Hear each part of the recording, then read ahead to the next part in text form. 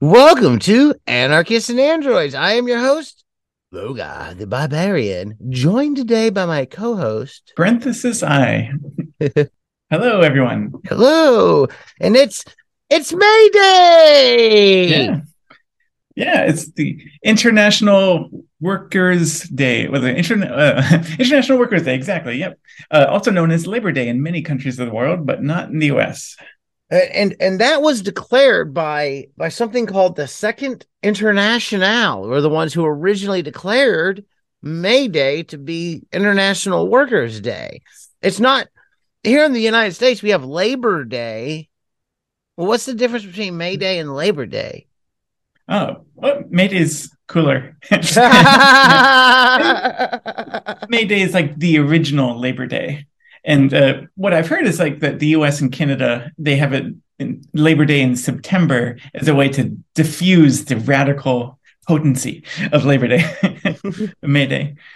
There was an incident that was the Haymarket Affair, they call it, that led to May 1st being called, the International Workers' Day, May Day. Now, May Day existed as a holiday prior to that. And I'm not going to really get into that a lot. Yeah. Well, basically, it's about like welcoming the beginning of summer and warm weather. And a lot of times you see it associated with kind of what's the word I'm looking for? Sort of a folk magic type of thing that happens that people get into. Yeah, a European pagan kind of thing. Yeah, sort of like it kind of makes me think of like Wicker Man or something. Yeah. Oh, there's also like the maypole, that where you have like the string or something that you wrap around the pole. So what is the maypole exactly? Like, where does that even come from? Oh, European pagan bullshit. I don't know. They decorate a tree trunk usually with like these giant ribbons, and they have that whole thing where people walk around in a pattern and kind of like create a braid of the strings down the tree trunk or the pole, the maypole, right? See, now you reminded me of like this one intentional community in Tennessee called Short Mountain Sanctuary. It was like a gay men's commune, and like they would have like these big May Day festivals, parties around the maypole and stuff, and it would always end in an orgy.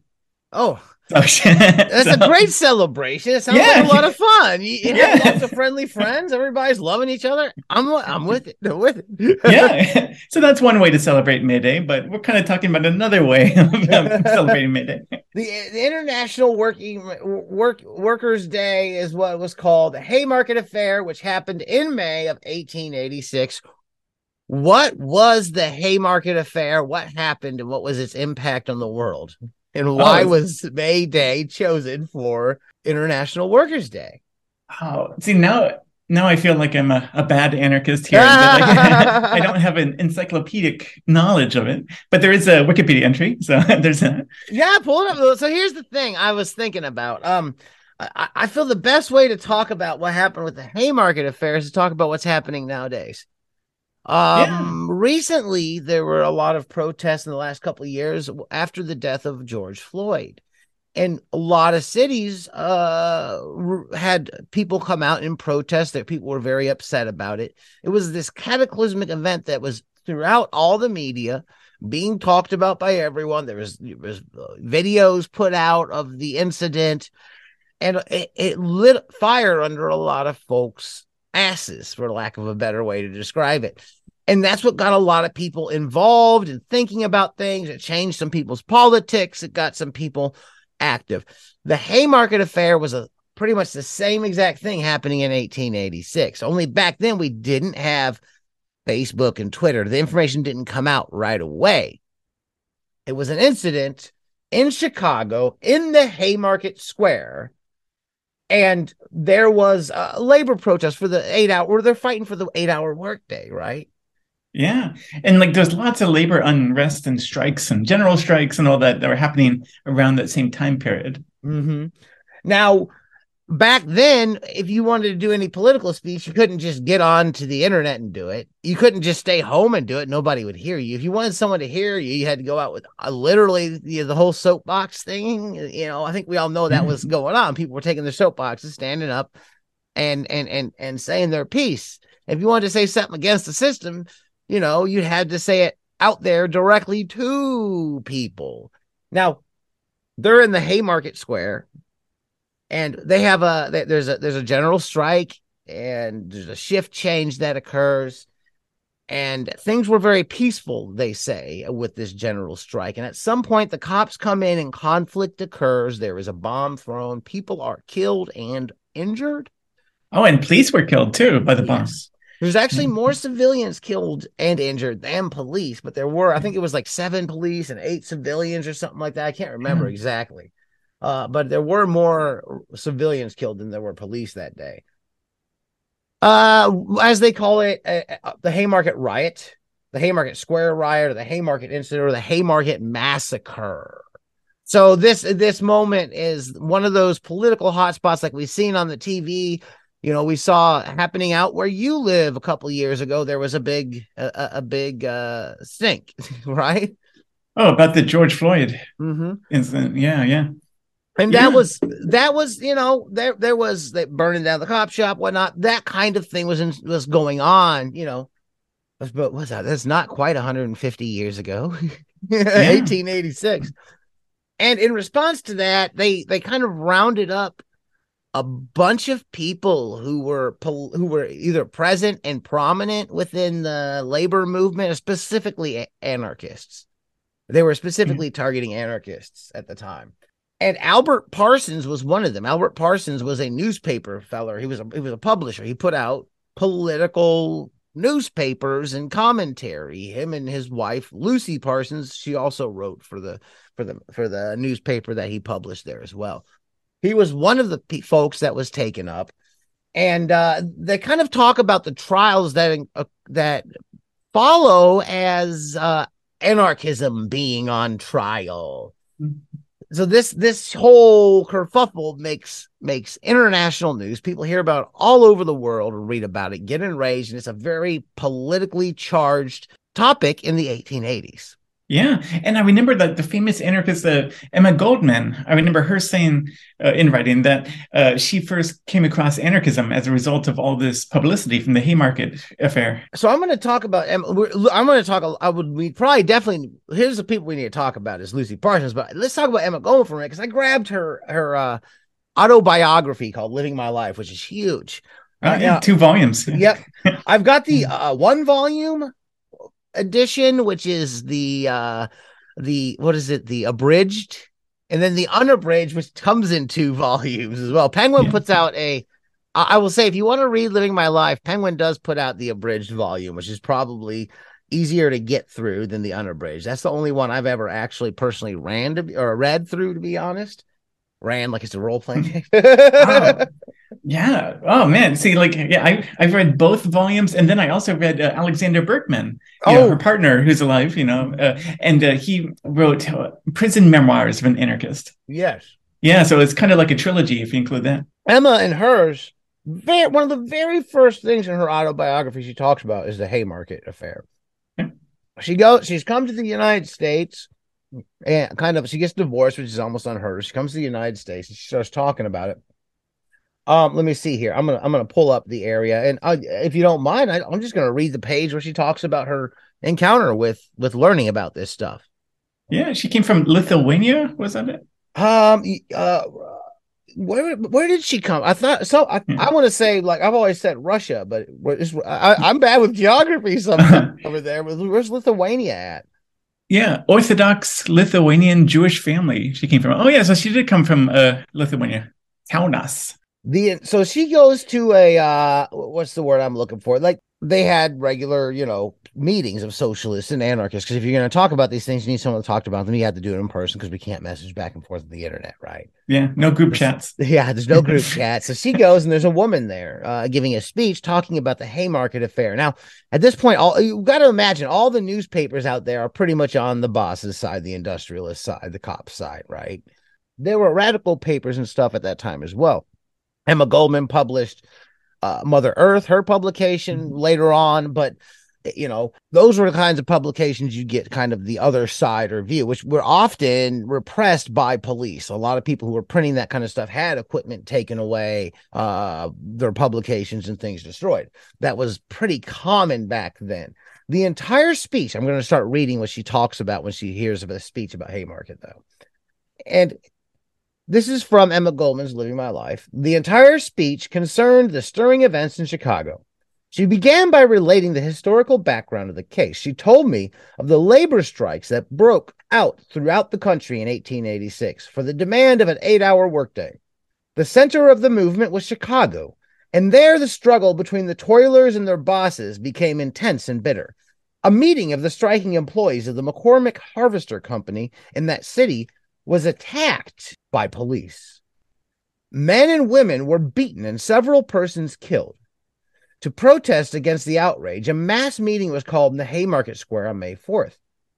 It was addressed by Albert Parsons, August Spies, Adolph Fisher, and others, and was quiet and orderly. This was attested to by Carter Harrison, mayor of Chicago, who had attended the meeting to see what was going on. The mayor left satisfied that everything was all right, and he informed the captain of the district to that effort. It was getting cloudy. A light rain began to fall, and the people started to disperse. Only a few remaining while one of the last speakers was addressing the audience. The Captain Ward, accompanied by a strong force of police, suddenly appeared in the square. He ordered the meeting to disperse forthwith. "This is an orderly assembly," the chairman replied, whereupon the police fell upon the people, clubbing them unmercifully. Then something flashed through the air and exploded, killing a number of police officers and wounding a score of others. It was never ascertained who the actual culprit was, and the authorities apparently made little effort to discover him. Instead, orders were immediately issued for the arrest of all the speakers at the Haymarket meeting and other prominent anarchists. The entire press and the bourgeois of Chicago and the whole country began shouting for the blood of the prisoners. A veritable campaign of terror was carried on by the police, who were given a moral and financial encouragement by the Citizens Association to further their murderous plan to get the anarchists out of the way. The public mind was so inflamed by the atrocious stories circulated by the press against the leaders of the strike that a fair trial for them became an impossibility. In fact, the trial proved the worst frame-up in the history of the United States. The jury was picked for conviction. The district attorney announced in open court that it was not only the arrest and men who were accused, but that anarchism was on trial and that it was to be exterminated. The judge repeatedly denounced the prisoners from the bench, influencing the jury against them. The witnesses were terrorized or bribed, with the result that 8 men, innocent of the crime and in no way connected with it, were convicted.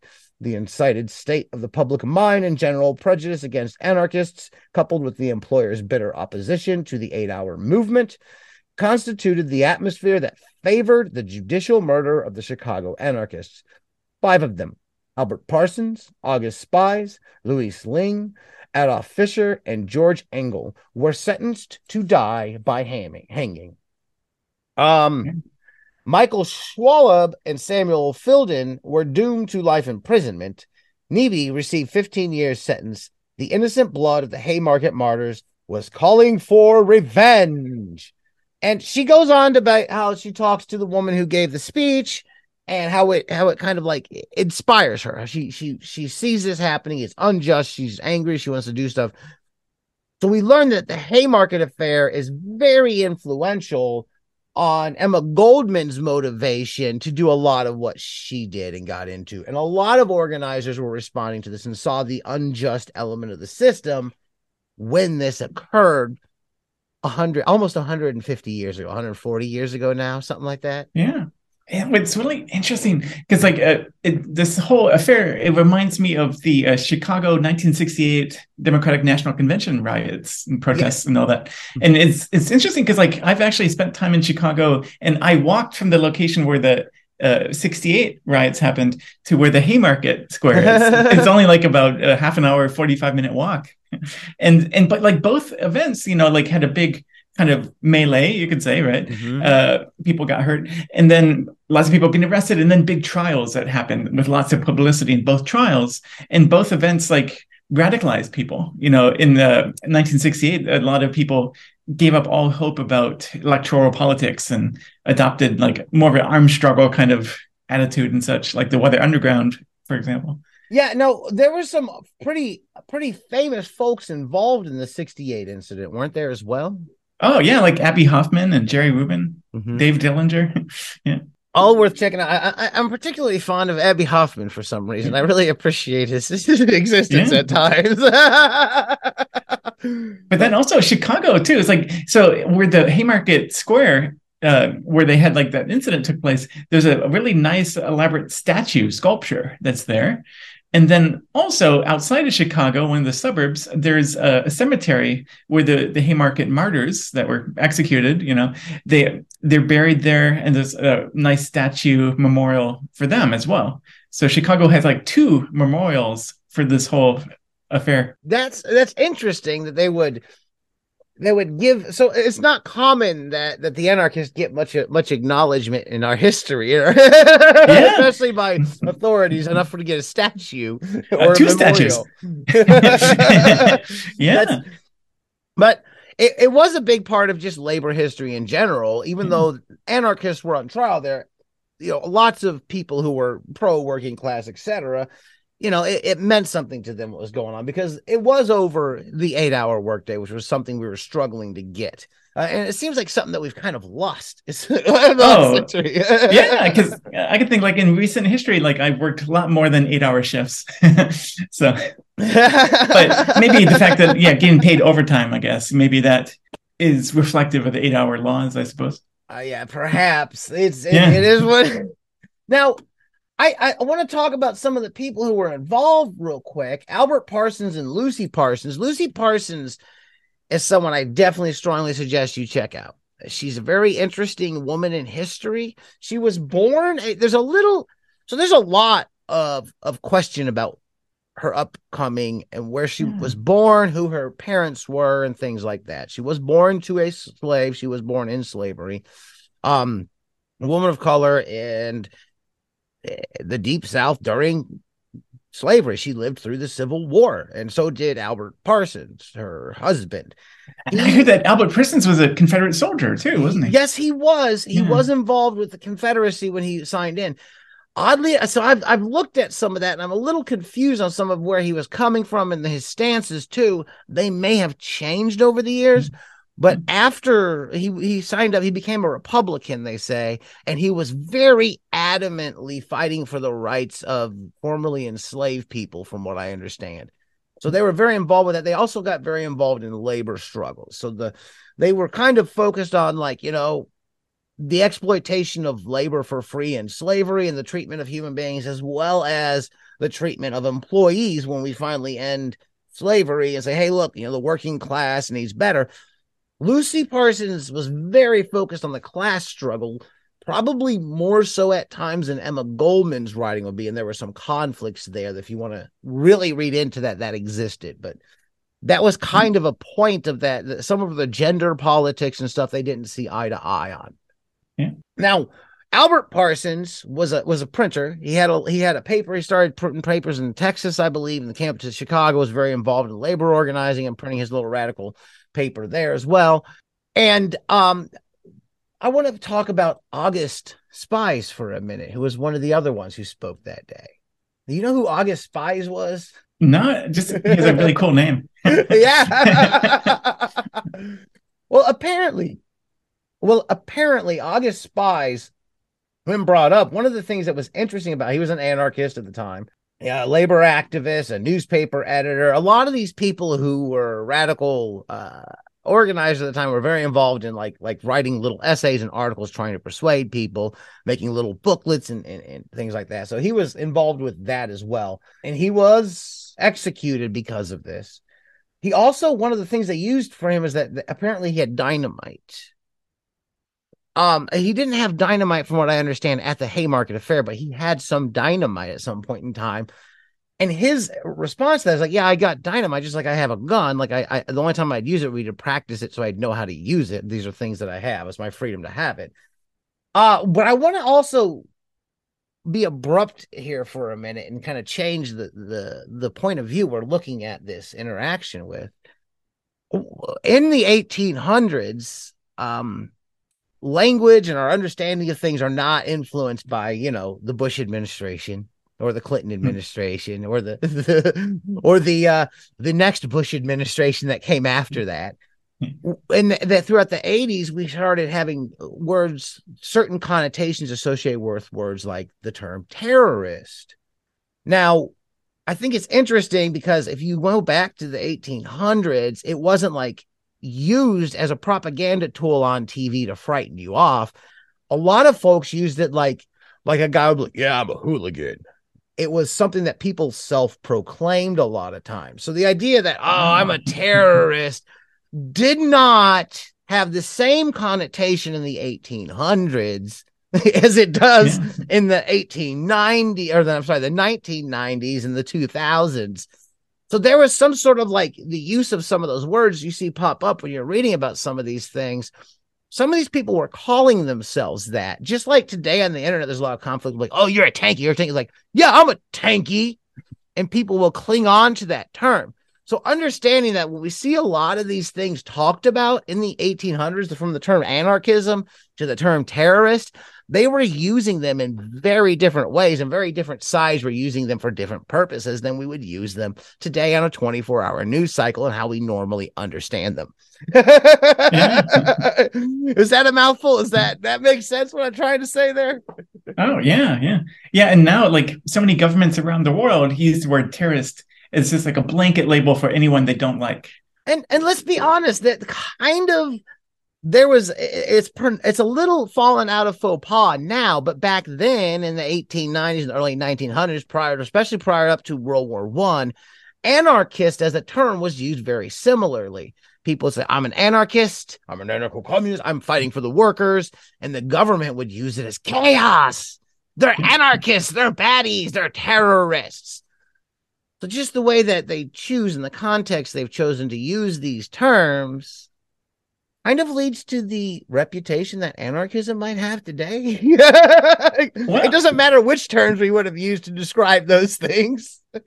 Well, yeah, keep in mind, like, there was also in history, like, around the turn of the century, the President McKinley was assassinated by an anarchist. Oh, yes. Yeah, so that definitely, like, tainted the image, of that word. And then also in the 1920s, about 100 years ago, there was like that high-profile case of Sacco and Vanzetti, two Italian anarchists that were accused of killing someone. And the Sacco and Vanzetti, what year was that? Was 19 something, wasn't it? Oh, 1920 something. Yeah. So the Sacco and Vanzetti incident was similar to the Haymarket incident in that it was a big news event involving the anarchists that got a lot of attention. There was a big show trial over it.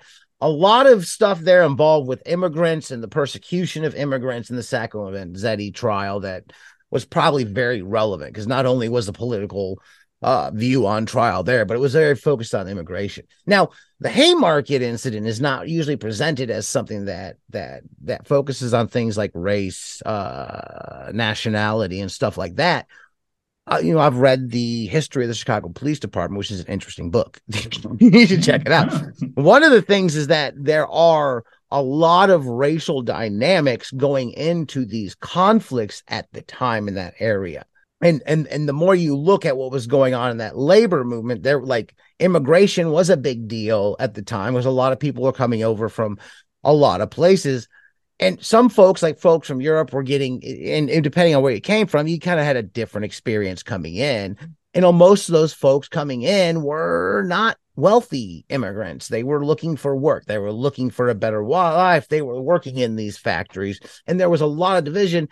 And there was a lot of laws passed at the time that explicitly in the United States would not allow for you to join a labor union if you were just pretty much not a white person. Like there were lots of very like ethnic and racially specific restrictions. Now the IWW broke the law and said that's bullshit. This is for everybody. And they fought against that their entire history.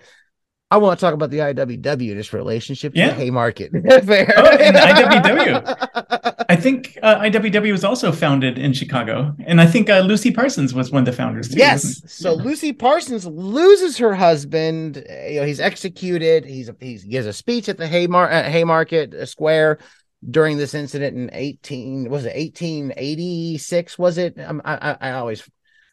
So he passed away in November of 87. So I'm assuming it was 86 when it happened because he had him in prison for a while. Lucy Parsons would go on in 1905, with 19 years later. Does that make it? Or 19 years later, Lucy Parsons would go on to be one of the founding members of the Industrial Workers of the World, looking to create one big union to fight against capitalism, essentially. And her involvement throughout all of this, she was heavily involved. She was heavily involved for most of her life till she died in like the middle of this. I think it was like at the end of the 40s, correct? Um, Oh. She's an interesting person. A lot of her writings are hard to get in print sometimes. You're easier to find them on the anarchist libraries and places like that. She doesn't get a lot of love from major publishers. Oh, yes. So Lucy Parsons died in 1942 at the age of 91. So yeah, she lived quite a long life. 91. I'll be happy. I want to live to be 103. Please, Lord, let me be. I love life, and I'm loving it. So that is kind of behind. So once all this happens, the first international and the second international, what are they? What are they? How would you describe those things? Oh, well, I mean, the first like International Working Men's Association, that was like the first real big international conglomeration of radical lefty groups. So both socialists, communists, anarchists, all like syndicalists, union organizers, they were all there. And the first international, like the thing it's most remembered for is how it ended, which is the big split between like Mikhail Bakunin and the anarchists on one side, and Karl Marx and Frederick Engels with the state socialists on the other side. And basically, Marx and Engels maneuvered for Bakunin and the anarchists to be kicked out, and then the whole thing kind of faded away and dissolved after that. But then right after that, then other people said, okay, the first attempt failed. Let's have a new International Working Men's Association, but this time no anarchists allowed. Oh no! but still, some anarchists managed to kind of sneak into the organization and even get elected to positions of power. But still, officially speaking, anarchists were not allowed in the Second International. But then that organization ended up dying because of World War One, and a lot of the international working people joined the military and started killing each other. And so the whole idea of being anti-militarism and anti-war, that was just one faction. And so because of all these different factions, because of World War One, that whole international ended. And then with World War One, you had the Bolshevik Revolution, and then that created the Third International, which was the Soviet Union basically trying to like create more Soviet Union aligned parties and political factions around the world. So that was purely a puppet of the Soviet Union. So so it was what year did the Second International declare May Day to be May 1st in remembrance of, I don't even know if I looked that specific year up, but it was not too much later that the Second International declares May Day to be the International Working Men's Day. I think is what they originally called it, the International Working Persons Day, International Workers Day, we'll call it, for that works. Let's see. Oh, it looks like 1904 was when the Second International. The year before they found the IWW. So for that like a couple decades, this is building and building, right? Like you got things like the foundation of the IWW that happens in Chicago. You've got the Declaration of May Day. You've had these news cycles go around, and these things are a part of history now, and people have chosen their sides, and they're going to go to conflict over it. Why do I love May Day so much? Why is May Day is one of my favorite holidays? Because it's my favorite. Yeah. I think my runner up is Halloween because I get to wear cool costumes and I get to eat candy. Yeah. And I don't have obligations to buy people stuff outside of a few bags of candy.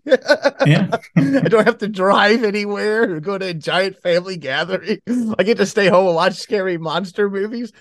So that's a pretty choice holiday, but the one I really feel like, oh yeah, it's coming up.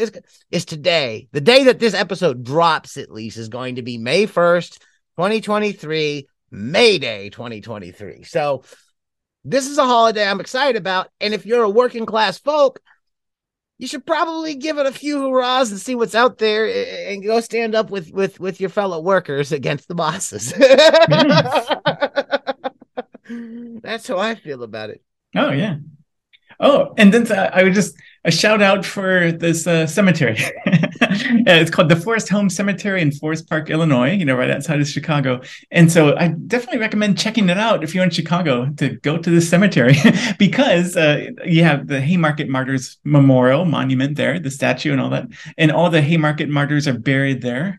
And Lucy Parsons is buried there. Emma Goldman's buried there. Elizabeth Gurley Flynn and Big Bill Haywood, two of the founders of the IWW, are buried there. And so is Voltaire Declare, another famous anarchist woman from the same time period as Lucy Parsons and Emma Goldman, and yeah, I think the founder of secular Marxist humanism is also buried there. So it's like all these like famous communists and anarchists and socialists are buried in that one cemetery. Oh yeah, that's the Dirty Pinko Commie Cemetery. Yeah. Yeah. With all the tankies, the terrorists, and anarchists.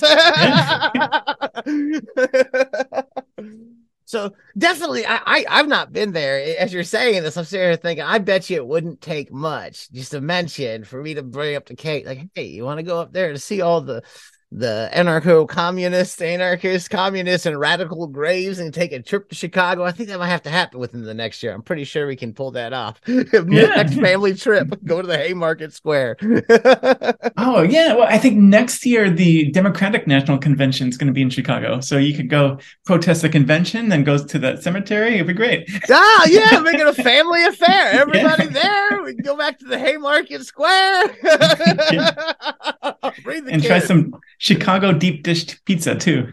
Yeah, and I'm not gonna lie, like I probably haven't always had I don't know, like I had my kids down West Florissant when stuff was going on out there in Ferguson, just by chance at the time, and that was quite an experience to have kids at. It's interesting to happen. There's quite a story there. It was disturbing, but those police were very questionable at the time. Some of their actions while we were there, it was mostly just a group of people speaking and stuff like that. But it was interesting what was going on. I've never seen anything like that. They were full. My son's first reaction was looked at as the army. I said, son, that's not the army. Those are police. It's like, wow. It was lined up. It was crazy. And that sounds very similar to like the whole Haymarket affair too. You had these militarized police charging a crowd. Oh yeah, they shot a kid in one of the tents like right before we had gotten up there. They went out because people were parked up behind parking lots, behind businesses and in lots and stuff like that. And they shot a kid over there, right behind the Billy Graham Crusade trailer.